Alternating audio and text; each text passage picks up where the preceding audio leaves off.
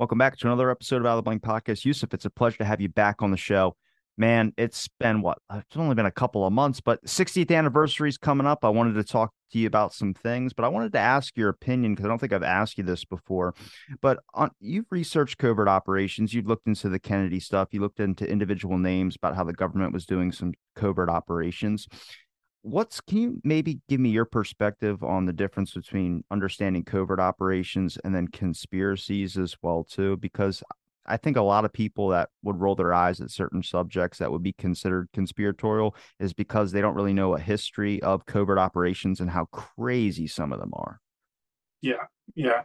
I mean, I think that's a great question, Robbie. And first of all, it's a pleasure to be back on your podcast and your channel. Yeah, I mean, it's a fantastic question. It's such a fascinating and such an important area, and I think people are, led by fantastic researchers out there, are gradually peeling back the curtain on this. Particularly, I think from an American historical point of view, the kind of post World War II era, which has been defined in terms of how the national security state operates, or how the military and other government agencies operate, has been defined really by these covert operations that were hidden for decades until the 1970s, when they were exposed, basically. And that has completely transformed the public's perception of how the government operates, how these other kind of shady forces and agencies operate. And I think, before the 1970s, you had a much more kind of wholesome apple pie Americana view of the public had of their own leaders and government. And that has fundamentally changed. I think perhaps in recent years, to some extent, maybe strategies are much cleverer at trying to conceal what's going on presently. We don't often discover these things till much later.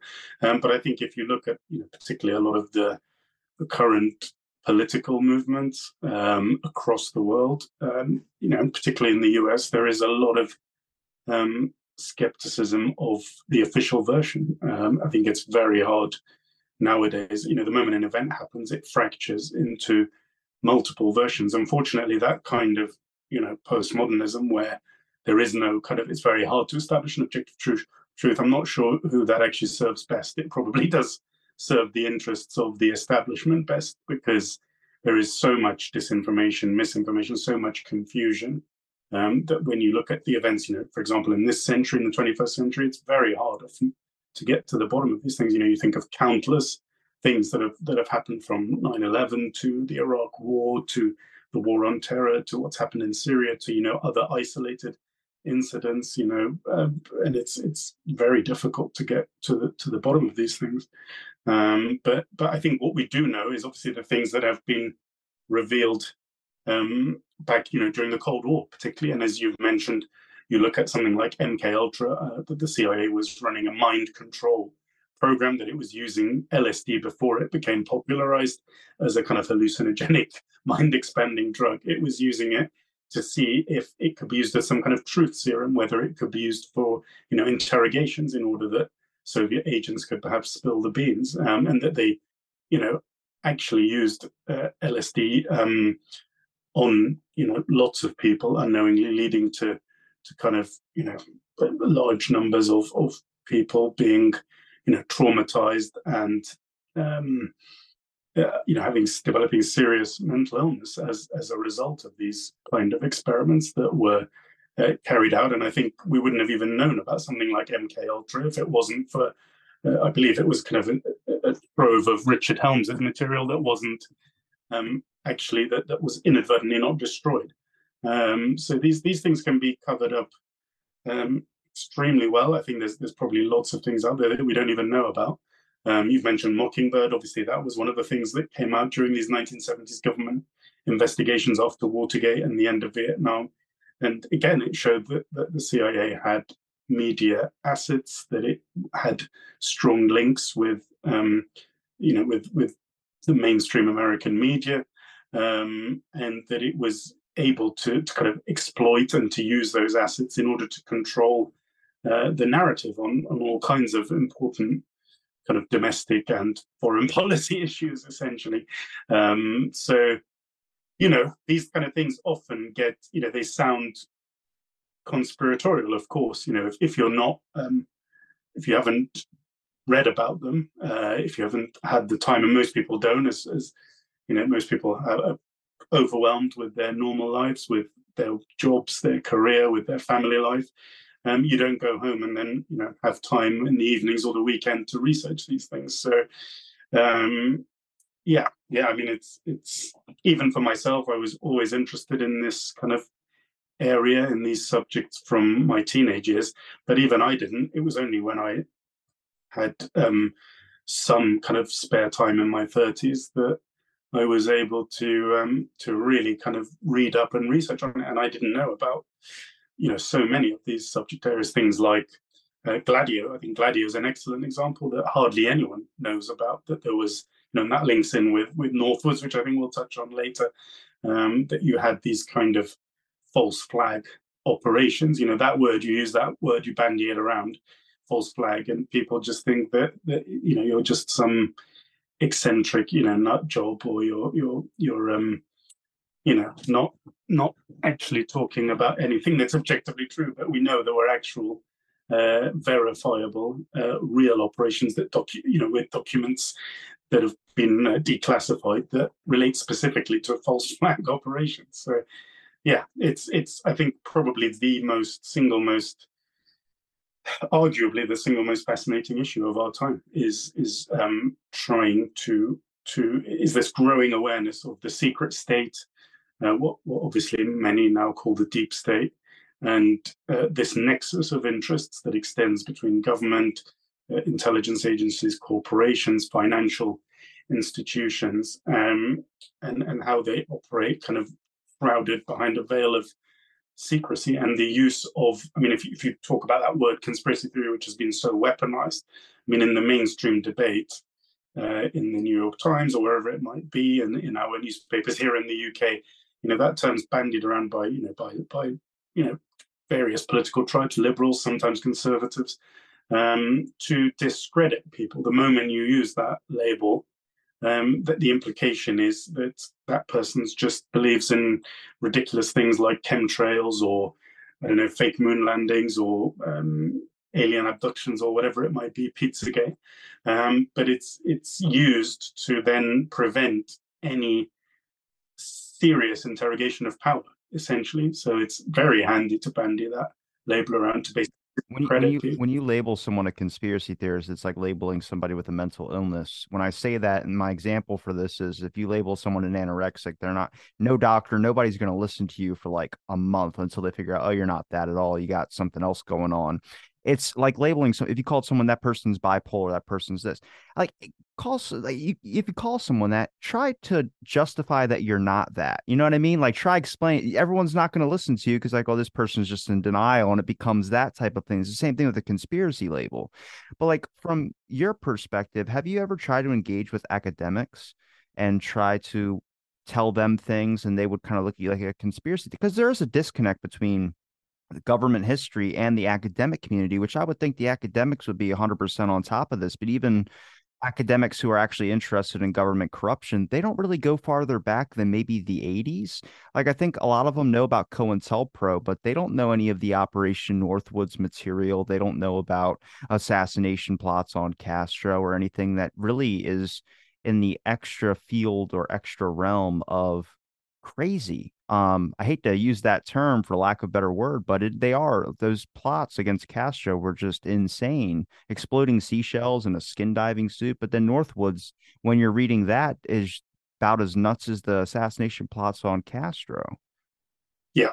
I mean, absolutely. I've got direct experience of that. I kind of embarked on I did a master's and a PhD in kind of sociology and politics. I didn't kind of complete the PhD at the current time that we're talking. I'm considering kind of completing it as a PhD by publication. But yeah, I've directly encountered that level of resistance where I started out wanting to essentially cover to try and interrogate the concept of the deep state. And, you can use different labels that are perhaps more respectable, such as the military-industrial complex, which, of course, Eisenhower actually coined that term as military, a man as there is, and of course, a former president, or the secret state. Those terms are perhaps more respectable to describe that kind of network. Establishment.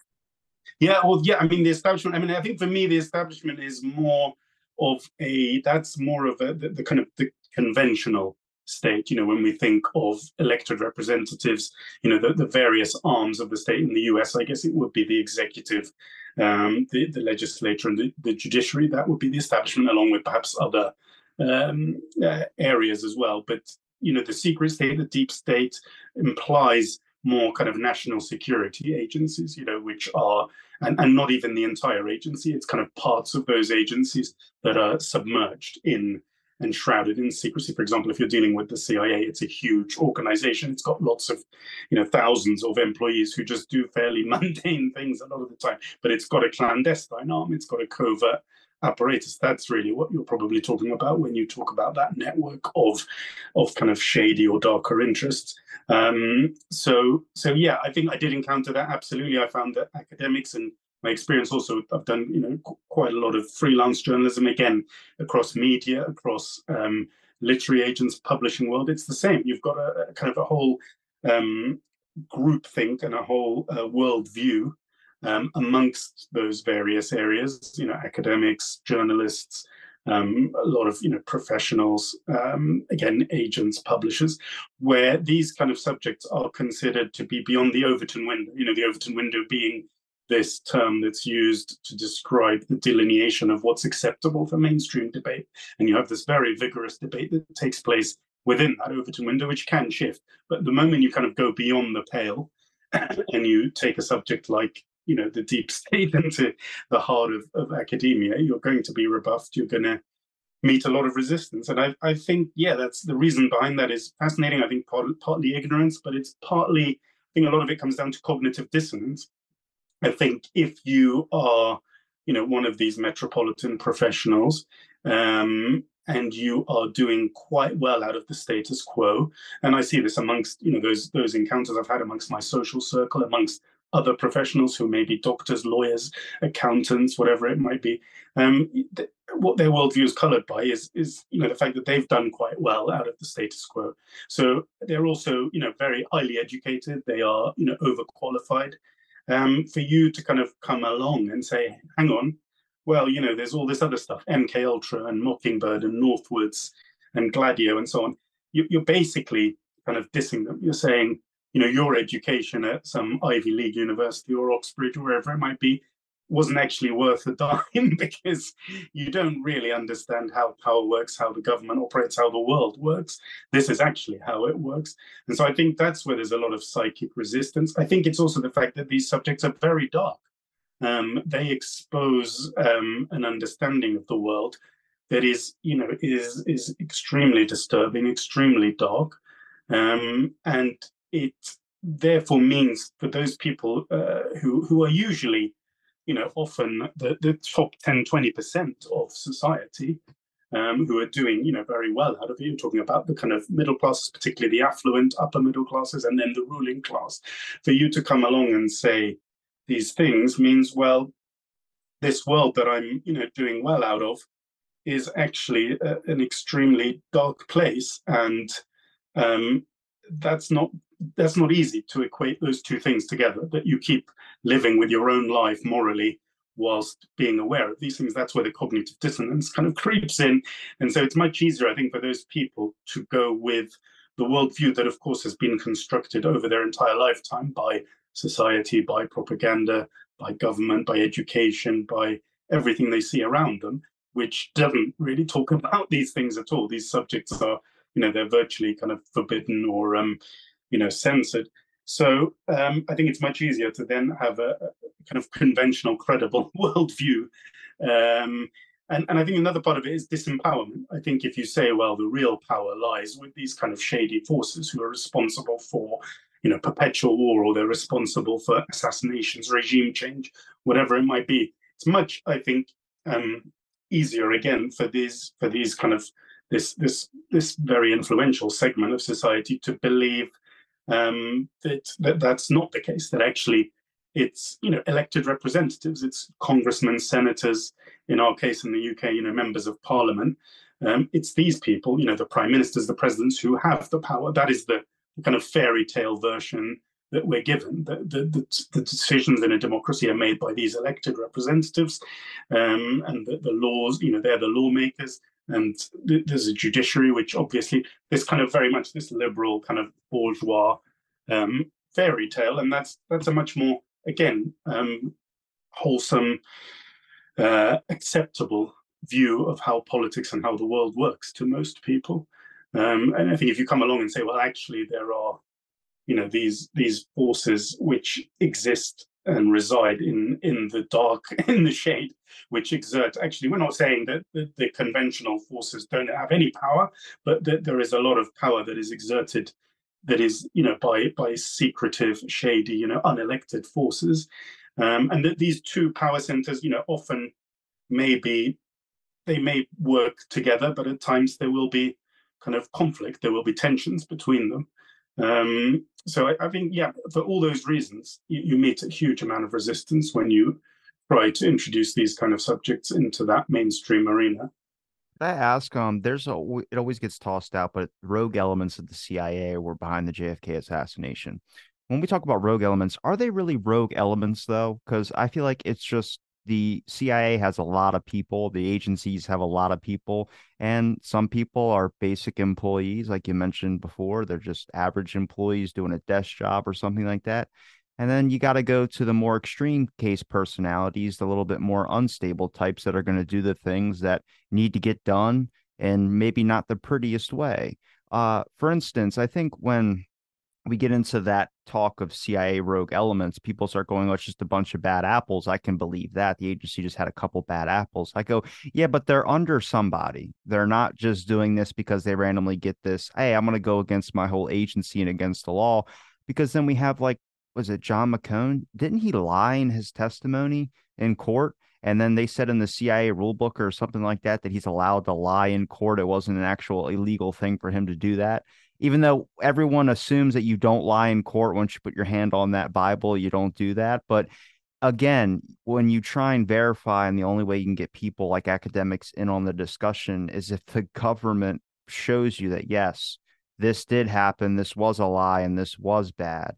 And then I point back to Hale Boggs' comment where he's like, you're asking the FBI to investigate the FBI.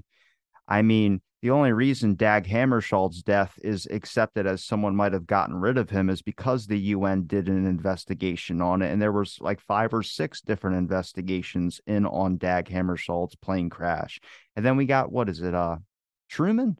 Yeah, Truman makes a statement. He goes, they killed him. Notice how I said they killed him. No press people followed up on that, but it's because of those government officials, the people that we might suspect of doing a heinous act, end up having to investigate it to get people on board for the discussion. Oh, well, that's just proven because the government was corrupt at that time.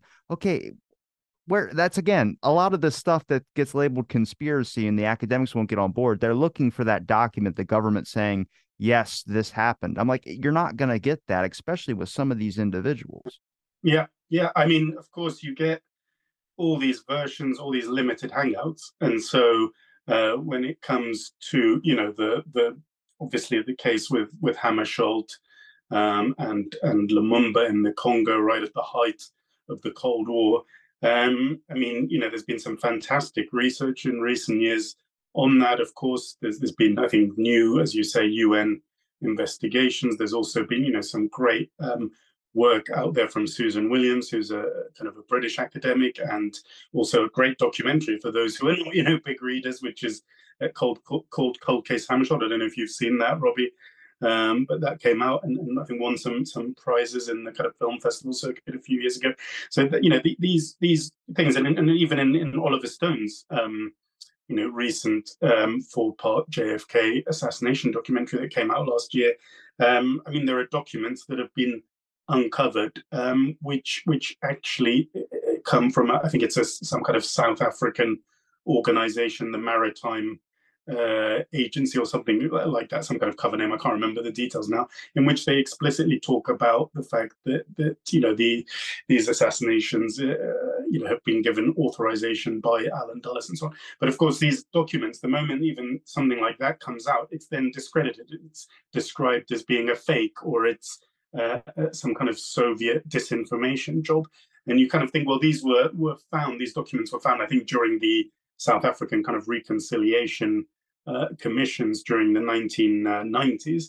So, why would something that is meant to be a Soviet disinformation job come out, 30 plus years after the event? It doesn't really add up. So even when these things are exposed, they're not covered by the mainstream, or they're ignored, or they're just discredited. And I think it comes back to Mockingbird, doesn't it? When you've got what we know from the Cold War era, certainly, is that Alan Dulles and the kind of CIA hierarchy had very strong links with the publishers, the Salzburgers and so on, the publishers of the New York Times, the publishers of the Washington Post, the various broadcast media outlets. These are all kind of transnational corporations on the whole that are part of media empires. They're owned by billionaires, and they're all talking together, and they have very strong links with the national security hierarchy, and everyone's scratching everyone else's backs. They all have common interests amongst this, as you've called it, the establishment, amongst this ruling class. So backpedaling obviously to the Kennedy assassination 60th anniversary coming, that's the latest limited hangout, which is being peddled by even some insiders, that there were a rogue, the version now with that I guess came out of the 70s investigations, that it might have been the mob on its own, getting revenge against the Kennedys. That's kind of worn thin after the original Warren Commission version with the lone nut of Well, Lee like I Harvey. said, even with the mob, wouldn't the government just go after the mob if if the mob killed the president? Like, that's not an act that they're just gonna be like, okay, well, I guess it didn't happen, that just kind of like move on to the next thing. Yeah, absolutely. I mean, it doesn't really add up, the mob, as again in Oliver Stone's fantastic movie JFK, as he says, the mob doesn't have the balls or the know-how to pull something of this magnitude off. I mean, again, it comes back to this, the rogue apples. That's the latest limited hangout. Well, these people, David Morales, David Atlee Phillips, Howard Hunt, Bill Harvey, they were all character assassinated by the agency's PR machinery in their final years and after their deaths. And those are supposedly some of the rogue apples who might have pulled this off. But that is a convincing version. It's quite possible that you can construct a version where someone like David Atlee Phillips himself was possibly framed by some of his colleagues. Of course, these things can all be put out there, but when you really take a step back, you look at some of the other ways that this has played out. I mean, the series of very suspicious murders, for example, that happened each time there was a major investigation into the Kennedy assassination, both in the 60s, later in the mid to late 70s.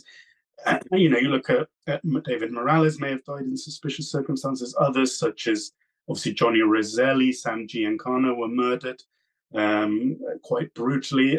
So kind of very, very important mafiosi. Someone like George de Mohrenschildt, who was Oswald Svengali, supposedly committed suicide, but under, again, quite suspicious circumstances. I mean, if this was just a group of rogue apples, who was doing all this? Who was still decades later going around kind of bumping people off? And when you look at the list of kind of tens, if not hundreds, of witnesses or insiders directly or indirectly involved with the assassination, you've kind of got to go, this is something far bigger. That's one argument that I think you struggle with. I think you also look at the likes of David Morales. I mean, yes, some of these people were senior officers, but the idea that these people, such as David Morales, who spend their entire careers taking orders in Guatemala, in Cuban operations, in Vietnam, in Chile, that they would suddenly decide to pull off basically the crime of the century without any kind of authorization in order to basically, but by and to cover it up through effectively blackmailing their bosses and the government agencies they work for. It's a stretch, really. I think it's much more plausible that there was um, authorization, as David Talbot has argued, from the likes of Alan Dulles and others, right at the apex points of the secret state, the deep state, and the establishment. I think there was a growing consensus amongst these interests, whether it was big oil or whether it was financiers in Wall Street, or basically Alan Dulles and his circle of defense contractors, military industrial players, oil men, all of these kind of people. There was a consensus that JFK had to go at the height of the Cold War. That if he was allowed to continue, if he was re-elected, and if his brother became president, that the outcome for these people of the Cold War might be some kind of coexistence with Soviet communism. And what these people wanted was total defeat of communism. They were kind of Cold War hawks. They were arch Cold warriors and anti-communists. For them and the people beneath them, such as David Morales, such as Ted Shackley, David Phillips. They were kind of hardliners, and this kind of JFK and his brother started out as Cold Warriors to some extent, and it was that kind of gradual shift, evolution in their thinking during his presidency, which I think sealed his fate. Really, starting out from hesitance over the Bay of Pigs to hesitation over the Cuban Missile Crisis to refusing to invade Cuba, refusing to fully commit in Vietnam. All of these things, I think, sealed their fate. And I don't think that JFK was necessarily some kind of radical. I think he took his responsibilities as commander in chief very seriously. He took, I think, the Cold War quite seriously. But he wasn't considered to be hardliner and ruthless enough. And these people, when you look at Ted Shackley's comment, he said it was a strange time. There was assassination was just kind of par for the course. I can't remember the exact quote, but basically, they had the mechanisms to do this. That they were in place. They were being directed against Castro. They were being directed against Lumumba, against the Diem brothers in Vietnam, against Trujillo in Dominican Republic. There was, an assassination program, ZR Rifle, led by, Bill Harvey.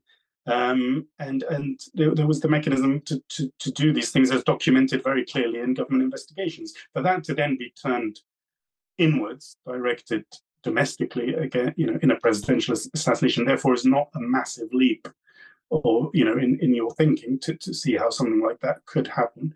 But I think the mob term "made man"? Yeah, I think so. Yeah, Do you think familiar that with.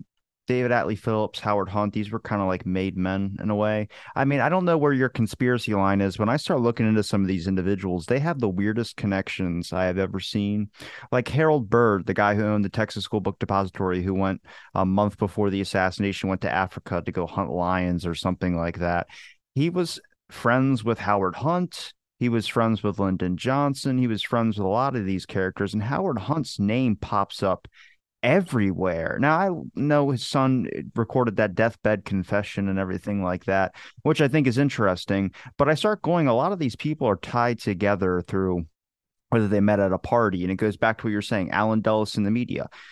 Look, a portion of that could be everyone's thinking they're doing their patriotic duty and they're doing this by helping out the government in a sense. But also, Alan Dulles did have parties with media officials and individuals from Time Life and all these other magazine corporations, and they would hang out. So eventually, they became super friendly, and eventually, you scratch my back, I scratch your back. So then we get into names like David Atlee Phillips, and others, and you start kind of going, I mean, these were kind of made men. I mean, Bill Harvey could show up to the White House with a gun around his waist and not be yelled at, not scolded by. It seemed like he was kind of going by his own rules. Now that makes him seem like a rogue individual, but also everyone's kind of letting it happen. So he has to have some deep connections for that to even be a possibility. Yeah, yeah, absolutely, Robbie. I mean, yeah, I think these people were, particularly the likes of Alan Dulles, extremely well connected. They were basically, they were, belonged to the elite, WASP world. What? Yeah, I mean they were been educated at the best schools and then gone to Harvard or other Ivy League universities. They're members of the most exclusive clubs and societies in New York and Washington. So there's this kind of, as C. Wright Mills, the famous American sociologist, described in his work, The Power Elite. You have this network of government, corporate, financial, military elites. They've gone to the same. They basically come from aristocratic or ruling class backgrounds. They've gone to the same schools, the same universities. They've been in, kind of secret societies in these institutions. They've then joined these members, exclusive members, kind of metropolitan clubs. So yeah, they're all interconnected through this kind of recruiting ground, and then they're appointed to the positions at the apex kind of positions of the apex positions of power in American society. They all share the same worldview, the same interests. These are powerful, wealthy people who own the country. They own the planet. Some of them you've heard of, many of them you haven't. The kind of families, the dynasties, the likes of the DuPonts, etc., who own the chemical industries, who own oil, in Texas, who own the banks and other financial institutions, who own the kind of military contractors. You mentioned D.H. Byrd. Yeah, I mean, absolutely. He owned the depository, didn't he? If I'm not mistaken, I get confused between all these different kind of Texas millionaires and so on. Obviously, you've got Ted Dealey as well. And I think Byrd famously, he took the sixth floor window frame that Oswald supposedly fired from and hung it up as a trophy in his own mansion. And he then, I think, was awarded one of the most profitable contracts for the Vietnam War, I believe, as well. Making jet fighters. Yeah. So I mean, yeah, these people they have the shared worldview, the shared interests, and it was and they thought the Kennedys were probably of the same ilk. That was the expectation when JFK came from one of the wealthiest families. Admittedly, they were not. They were perhaps outsiders as Irish Catholics. Knew money to some extent through obviously the paterfamilias Joseph Kennedy, but they were nevertheless insiders, and the expectation was that, based on JFK's position and in as a senator in the 1950s, the expectation was that when he became president, he was perhaps in some ways there was well, I think the expectation from Alan Dulles and his coterie was that he may have been young and inexperienced. There may be kind of a bit of anxiety about what this new generation might represent. But you look at most of his early speeches and so on, including the inauguration, and it's clear that JFK looks like a cold warrior. Of course, the problems start with the Bay of Pigs, where it becomes clear that he isn't necessarily going to be pushed around. That he's actually got the strength of personality and character to not do that. And I think that perhaps comes from his wealth, his independence. He's not just the kind of a typical politician who is, paid to, what we call nowadays pay to play. He doesn't need to buy his way into the establishment. He's perhaps, he's someone who's very, wealthy in his own right. So, yeah, he's seen. I think eventually he's seen by the others in the ruling class, these other influential figures, as a class traitor, a bit like FDR, like Roosevelt. And what happened to Roosevelt, of course, was another secretive plot in the 1930s to try and get rid of him, to overthrow him and replace him with a kind of almost a fascist regime, really. So these plots have happened before. And I think with everything we now know, it's very hard to buy into some kind of lone nut kind of fairy tale. Could I ask what your perspective is on maybe the mindset of Bill Harvey, David Atlee Phillips, and Howard Hunt? Like, do you think that it was kind of like, because when I spoke to Stephen Kinzer about Sidney Gottlieb, he gave me sorry, should we just, there's a bit of background noise. Hold on. I wanted to ask what your perspective was on Howard Hunt and David Atlee Phillips and characters like Bill Harvey, just their mindset. Because when I spoke to Stephen Kinzer about his book on Sidney Gottlieb, the MK Ultra doctor, he gave me a new perspective I probably would have never thought of unless I kind of spoke to someone who actually looked into this guy's journal and life. And he was like, he wasn't thinking about it like how you would normally think about just experimenting on people. It wasn't out of sick vengeance. It was this person that was doing a job, and he also was interested in not only supporting the country and understanding new methods of mind control and things of this sort, but it was like, can you get his name in a history book type deal as well too? You know, it wasn't like I'm a sick freak, I want to experiment on people. So I'm curious when it comes to like David Atlee Phillips, Morales, and all these characters, were they thinking about it like they're doing their patriotic duty in your perspective from what you've understood about them? Or do you think it was more like they're the frat boy environment like we were just talking about earlier? Yeah, another great question. I mean, yeah, I think these, yeah, when you think obviously about the magnitude of some of this stuff, you kind of go, wow, it when you think about the mainstream conventional worldview that you are surrounded by, the wallpaper of our lives, the way things are presented to us that are often very different from the underlying secretive reality that we eventually, start to understand years or decades later. You look at the Kennedy assassination, you go, I mean, this kind of thing that keeps you up at night. You go, how, at the risk of sounding like someone who is obsessive to the point of it being unhealthy, I mean, it keeps you up because you kind of think, how did they pull this off? I mean, to murder the most, at least nominally, the most important elected representative in the world, really the most powerful person in the world, and to get away with it, scotch free. I mean, it's astonishing, and then you have the likes of, it's remarkable. But I think, I think humans the more you understand these areas, the more you realize psychology and politics are intertwined, and not just in terms of propaganda and kind of social control, but in terms of how good the human mind is at self-justification. And I think it's quite easy to commit acts that, I guess this is what Hannah Arendt, I think, termed the banality of evil. I think it's quite easy to commit acts that are very unethical, immoral, if you're operating, as you say, within this kind of bureaucracy, within this apparatus, where, as far as you're concerned, what you're doing is really, these people, I think, yeah, they vehemently believed that they were doing what was in the national interest. Of course, that term, national interest or national security, is problematic. We can, spend a whole amount of time trying to unpack it. Of course, what is really in the national interest means, of course, the interests of that ruling class that we've spent a lot of time talking about today. But that's what they believed. They believed that they were doing what was best for the United States, that the Kennedys were weak.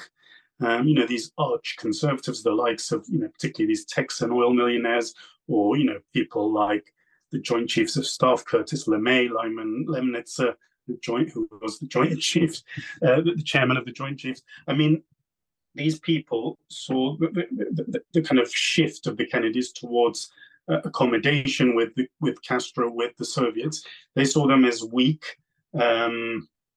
weak-minded, and that they were going to, risk the hegemony of the United States. And of course, when you look at how things panned out with the end of the collapse of communism, the end of the Cold War, their calculation, their gamble paid off, didn't it? They did achieve that objective. I think, when you look at a lot of these assassinations, there is almost an element, there's a strange element as well of not so much asking for it, but kind of things that, could have been avoidable. If JFK had, stood, I think their father didn't want him. He didn't want him to stand in 1960. He didn't think JFK would win against Nixon. But the Kennedy brothers were, insistent, and of course they did win in the end with a lot of money and a lot of help. But if he'd stood in '64 or perhaps '68, I think things would have panned out very differently from that atmosphere. Right at the, we think of everything that was going on, as Ted Shackley said, it was a strange time. assassination was just in the air. When you look at what had happened to Hammarskjöld, Lumumba, most likely these other leaders, I think you jump to about, within the space of about 10 years, it was a very different kind of shift. I think those kind of things wouldn't have happened. So I think when you talk about kind of asking for it, if you, I think Dean Rusk, Kennedy's Secretary of State, if I recall correctly, he put it very well, describing Cuban operations in Mongoose. He said the Kennedys were playing with fire. You don't authorize something of this size and scope and immorality, a massive, basically, program on domestic soil of contraband, of gun running, of assassinations, and then be that surprised if it's turned against you. Basically, when you then start to perhaps flip flop or you start to change your mind. I'm not trying to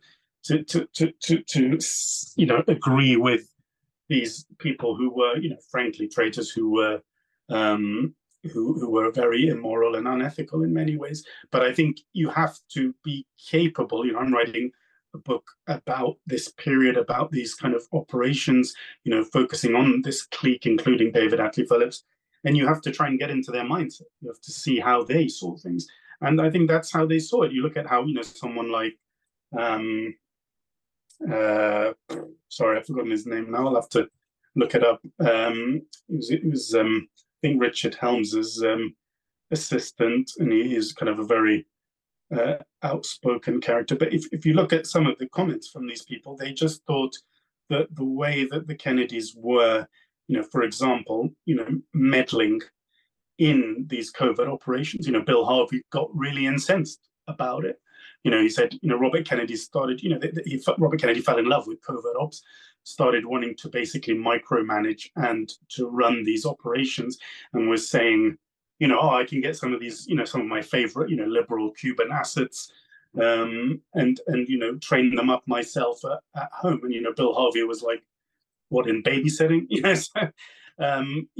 It's these people found it irksome, irritating. They found that their turf was being stepped upon, and then they saw the Kennedys as essentially frat boys. They saw them as these kind of spoiled, inexperienced, young,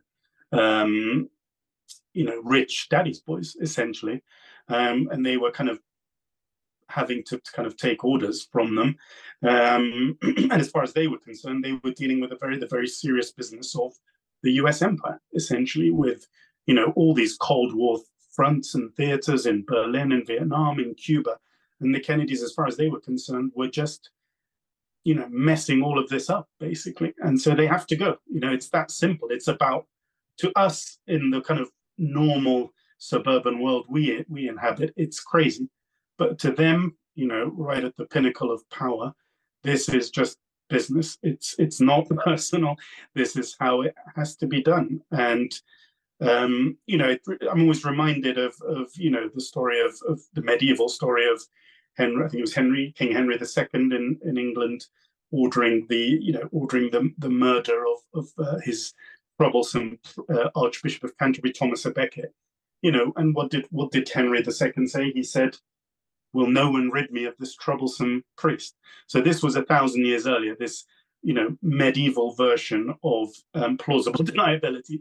Those were the words used. His, four, I believe, of his most senior noblemen and knights, rode off and murdered the archbishop. And that led to a massive backlash across England, because Thomas à Becket was a kind of man of the people. He was very popular, and Henry II had to kind of go on a kind of pilgrimage and seek atonement, and had to wear kind of a vest of thorns or whatever it was. What time period was King Henry II?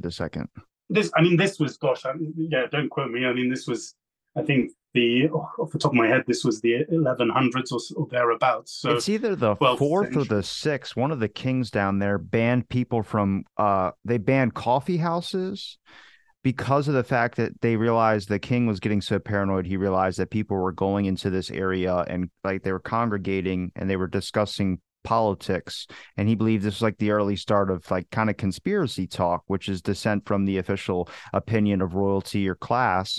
And so he would ban people from gathering at certain locations because of the fact that maybe it was a mix of the caffeine as well, too. But I don't remember which king that was. But to me, that was just interesting. So this is like a long, lingering historical thing. This isn't like the conspiracy and all the dissent from the official. I mean, public trust in the government back then, for especially over here in the US during the Cold War, was a lot of people trusted their government, but I think the Vietnam War shook them from that. And I think where we're at now, it's not like it's any really different. There's always been dissent amongst individuals, but now the information is right in your face. I mean, now you can literally look up if someone says something on your phone and try and find out what that is. You might come across a whole swath of information.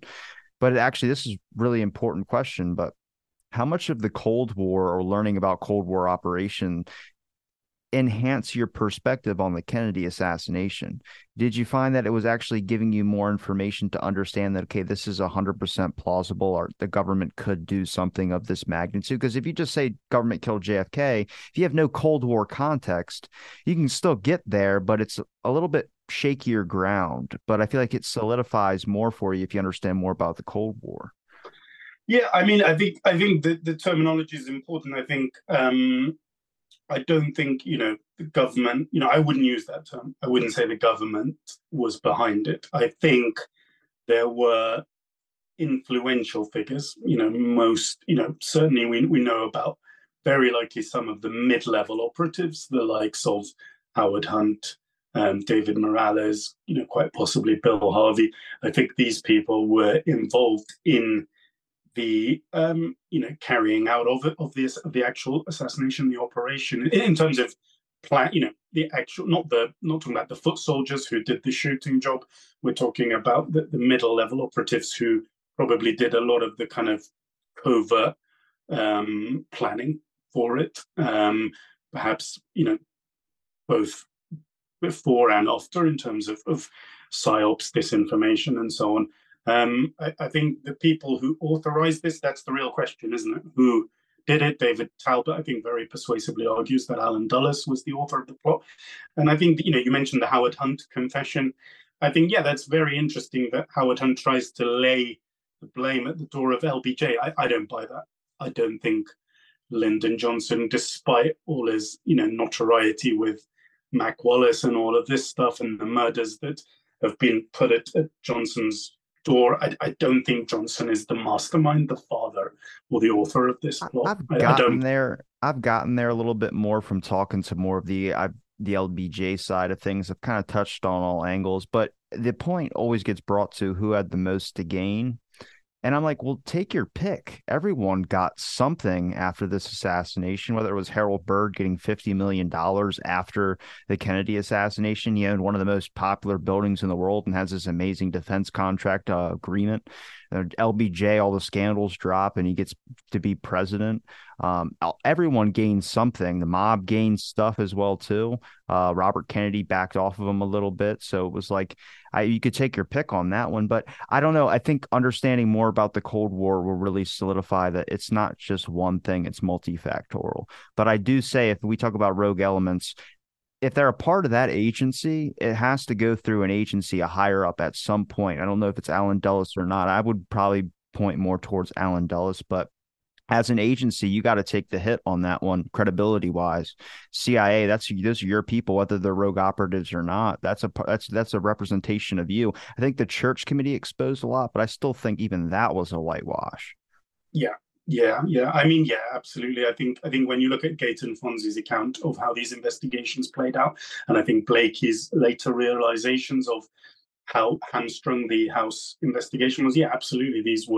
These investigations could, at that critical moment, perhaps that was the last, as Fonzie called his book, the last investigation. That was possibly the last chance to really get to the bottom of it.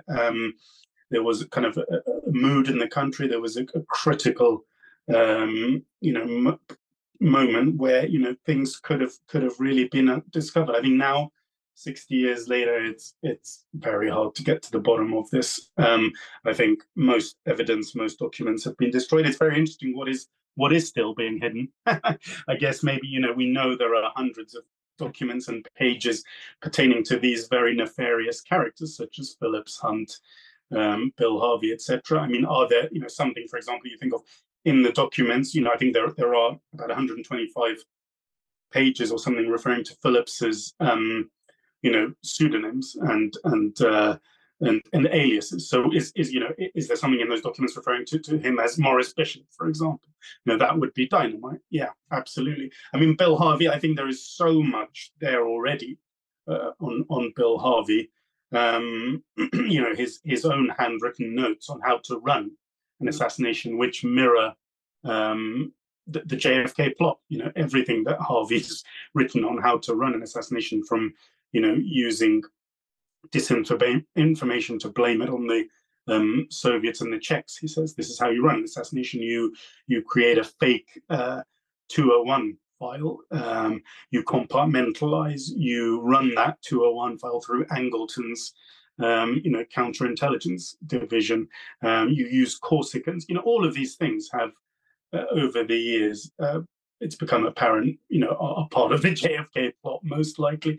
So I think, and there were people very close to Harvey, his deputy, Mark Wyatt, according to his account, in the Rome station after Bobby Kennedy fired Harvey. He was moved by Richard Helms to be the CIA station chief in Rome. Mark Wyatt said that Harvey's behavior on the day of assassination was very suspicious, that he said, these again, this all boils down, unfortunately, to hearsay, doesn't it? But apparently Harvey said things like, well, this is the day when the president is going to get him, going to get himself killed, basically. And when it did happen, he reportedly, again, according to Mark Wyatt, his deputy station chief, he said, well, this was always going to happen, and it's probably a good thing that it did. So it clearly indicates that Harvey had, some kind of foreknowledge of the plot. I think his connections with Johnny Roselli, with mafiosi, to the disapproval of others, some of the stuff he was doing, when you look at his kind of the receipts and the accounts where he was hanging out with Roselli and with others in down in Florida in the kind of months before the assassination, and it's all very suspicious. I think Harvey was very close to Angleton.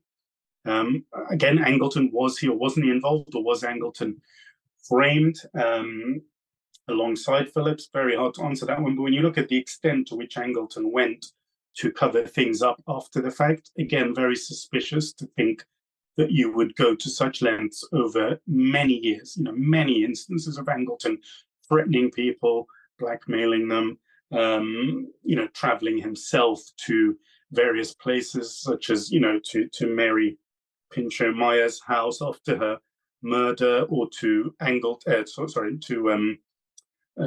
Win Scott, the CIA Mexico chief's house after his death. So he's continuing to kind of vacuum up all these confidential and classified documents, years and decades, threatening other people who were on the Warren Commission when they spoke out years later during the 1970s. So he was constantly engaged in this, in covering all of this up. And it's very hard to, again, accept that Angleton was merely doing this to protect the reputation of the agency. I think he must have had some kind of direct investiture in the operation. But I mean, again, I don't think Angleton was, despite his power, I don't think he was the author of the plot.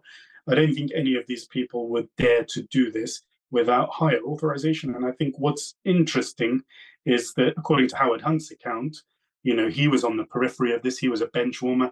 He describes how he was approached by, I think, Bill Harvey and Morales, and that he basically said, "Oh no, I think it was Morales who approached him, and there was a meeting in a hotel, and Morales indicated that Harvey was involved in this kind of the planning for the JFK assassination, and Hunt basically said, well, he didn't want to have anything to do with that kind of psychotic alcoholic Harvey, and Morales, apparently, according to Hunt, indicated that there was authorization for this from above. So I think that's very telling. I think Hunt's confession, however, is very problematic. If you read his account of it in his autobiography, if you read the account of it in the, if you watch the video, obviously recorded by his son, if you read the Rolling Stone article documenting all of this, I think particularly in his autobiography, there are so many contradictions and conflicting aspects to the Howard Hunt confession that it's as if he didn't even bother to reread what he'd written or to edit it. So he's almost presents it not. It's not. First of all, it's not a deathbed confession. He lived on for a few years after that, and it's not really a confession. It's almost as if he's saying, "Well, this is kind of my educated guess. This is my stab based on obviously my proximity to all of this. What happened?"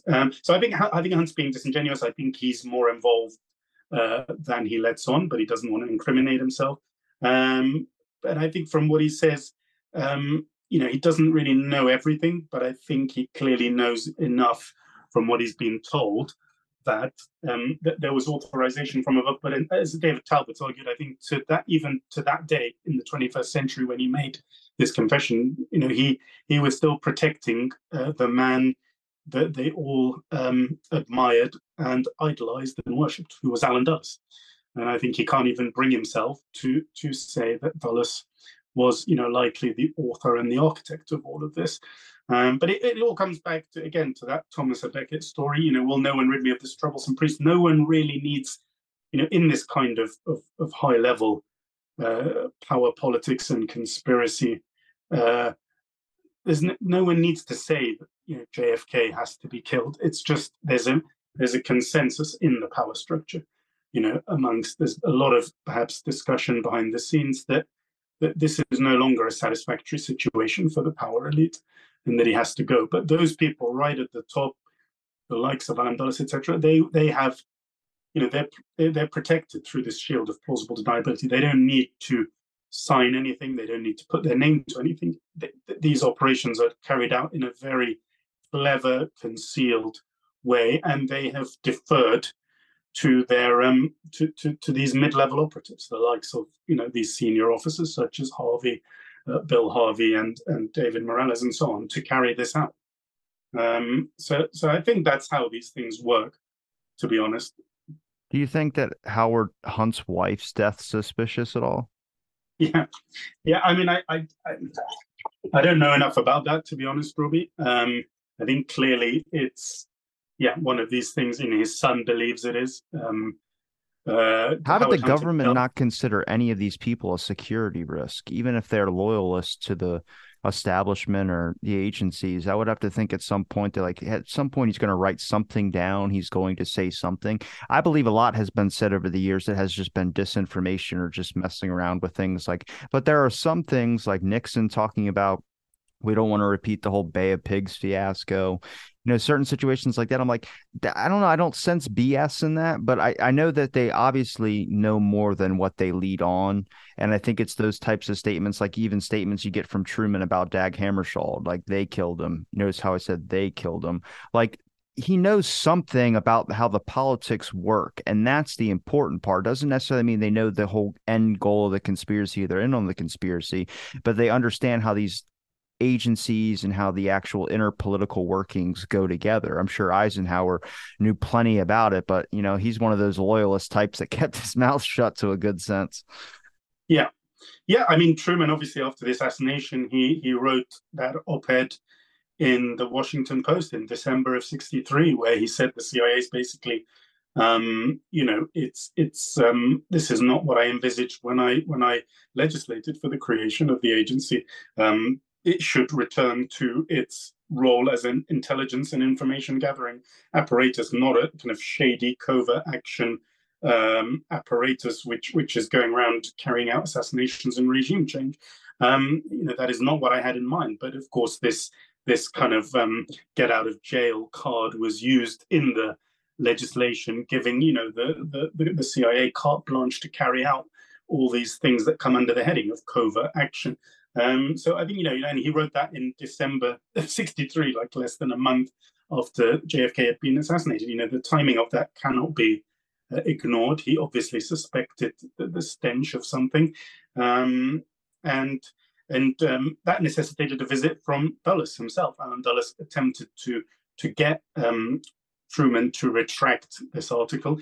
He failed, and then he made up that he did, that Truman, he kind of, for the purposes of posterity and the archives, he tried to pretend that Truman had retracted this and that he'd been a bit confused, or that the newspaper had somehow, edited it differently. So, yeah, I mean, you have also a month before the assassination, you have a very important article in the New York Times written by a Kennedy confidant. I think it was Arthur Kroc, off the top of my head, writing about how a high-level government source, and I think he's actually referring to JFK because he was a close family friend. But anyway, we can only cast, can just guess who the identity of this source is. He basically says a high-level source basically stated that the CIA was a malignancy, that it's out of control, that if ever there was a coup d'etat in this country, it would have been carried out not by the Pentagon but by the CIA. And that's written in October '63, a month before JFK is assassinated, in the New York Times. So these kind of things are very telling. But yeah, I mean, sorry, I forgot your question. I've gone off as usual on a kind of. You're good. No, I think you answered it, I'm pretty sure. Yeah. Okay. Yeah. You were. I think. Yeah. You were asking obviously about. Yeah. I think people like Truman, Eisenhower, Johnson, Nixon. I think these people obviously they're in very powerful positions as presidents, and they have access to information. Real time. Classified information that us mere mortals don't have access to. But I think they still, are being. There are, forces in terms of that nexus, that network of military, industrial, corporate, financial entities that make up the ruling class, that make up the power structure of the United States. That there are even more powerful forces, and that's not kind of conspiracy talk. It That's sounds conspiracy, but yeah, it's how the world works, and it's really simple. The narrative has changed so much from the official story, from what it was, and as much as it's changed in 60 years, that you think people would hop on board. One thing that you can point out that's not a conspiratorial subject, but it shows a corrupted individual involved in an institution, is the fact that J. Edgar Hoover would keep classified memos and documents and letters and blackmail information in his private desk in his office, and that was not revealed until later after he died. So there's secret memos, government stuff that should not be in his desk, that should be in the archives, that should be released, that should have been memos that we should have access to, and it wasn't released until way later. So that would get more people off the conspiracy boat and into like, okay, that makes a lot more sense. But also he created the whole declassification, classification, and sanitization system in the first place. So that whole labeling of names needing to be redacted, it's not just that though, it goes deeper. I mean, the fact that, in my opinion, I'll ask you this, but I don't think a lot of these people would be signing up for some of these projects if they knew their name was going to be not redacted out of a document. I think that starts getting people convinced to be a part of it if they know their name's not going to be attached to it, at least in their lifetime. Yeah. Yeah, I think this goes back to the morals, the ethics of it. I think what's fascinating is when you look at all of this stuff, is for a bunch of spies, they're not very secretive. I mean, when you look at how much has come out, of course, there's a lot we don't know, and particularly in the present, of course, that's where we really are fumbling around in the dark. But if you look at the past events, I mean, who could have possibly dreamt, whether it's in terms of the JFK assassination, that we have 4 to 5 million pages of documents? No one, at the start of this or in the early years could have possibly envisaged that we would have that amount of information, and it's shed a lot of light, of course, on other operations, on Northwoods, on Mongoose, etc. So yeah, I think really in terms of going back to the kind of individual personnel, I think that it's very interesting that when these people come to the final chapter of their lives, that they really a lot of them wrote kind of autobiographies, or they confessed to things. Particularly in the JFK story, you've got Howard Hunt, You've got the memoirs that David Phillips wrote that were, they were actually opposed by the agency at the time. You've got the things that David Morales said to his friends and associates.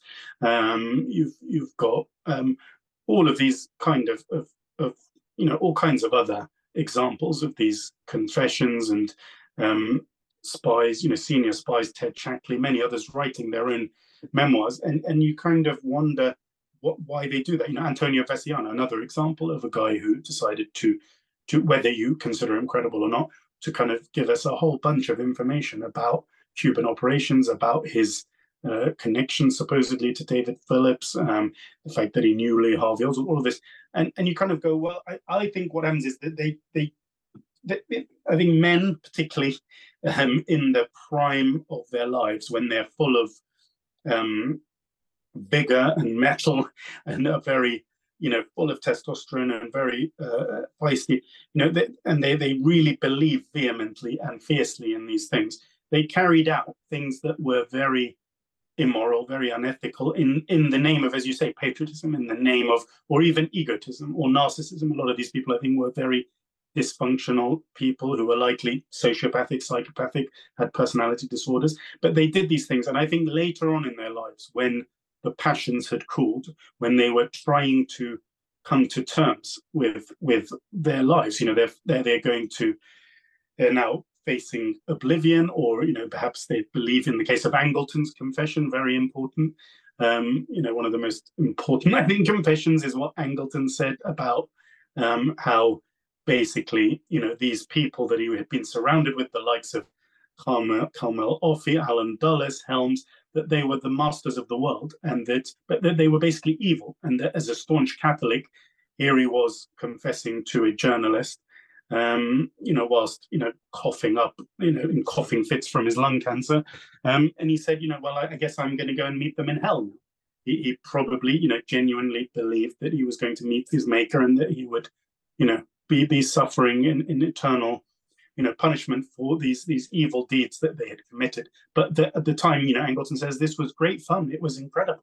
And of course, it was the power that they had. You talk about the networking, the connections. Yes, they were connected to the most powerful elements and individuals in American society, and they could carry out, at the drop of a hat, all kinds of things, and they did, and they were incredibly successful and effective most of the time. But I think they get to the final stage of their life. David Phillips is another one. He confessed to one of the investigators and researchers, and he said, my final take on the JFK assassination is that there were American intelligence officers involved. And that was his kind of final words on it. Supposedly he may have also, according to his nephew, confessed to his brother about being in Dallas on the day. So I think, there's a lot of smoke there.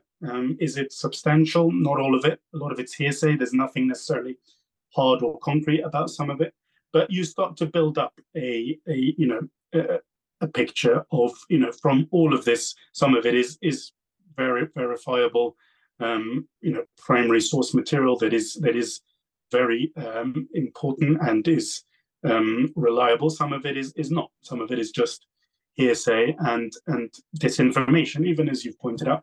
But you start to build up this picture, and I think, these people, they got to the end of their lives. They also, I think, want credit.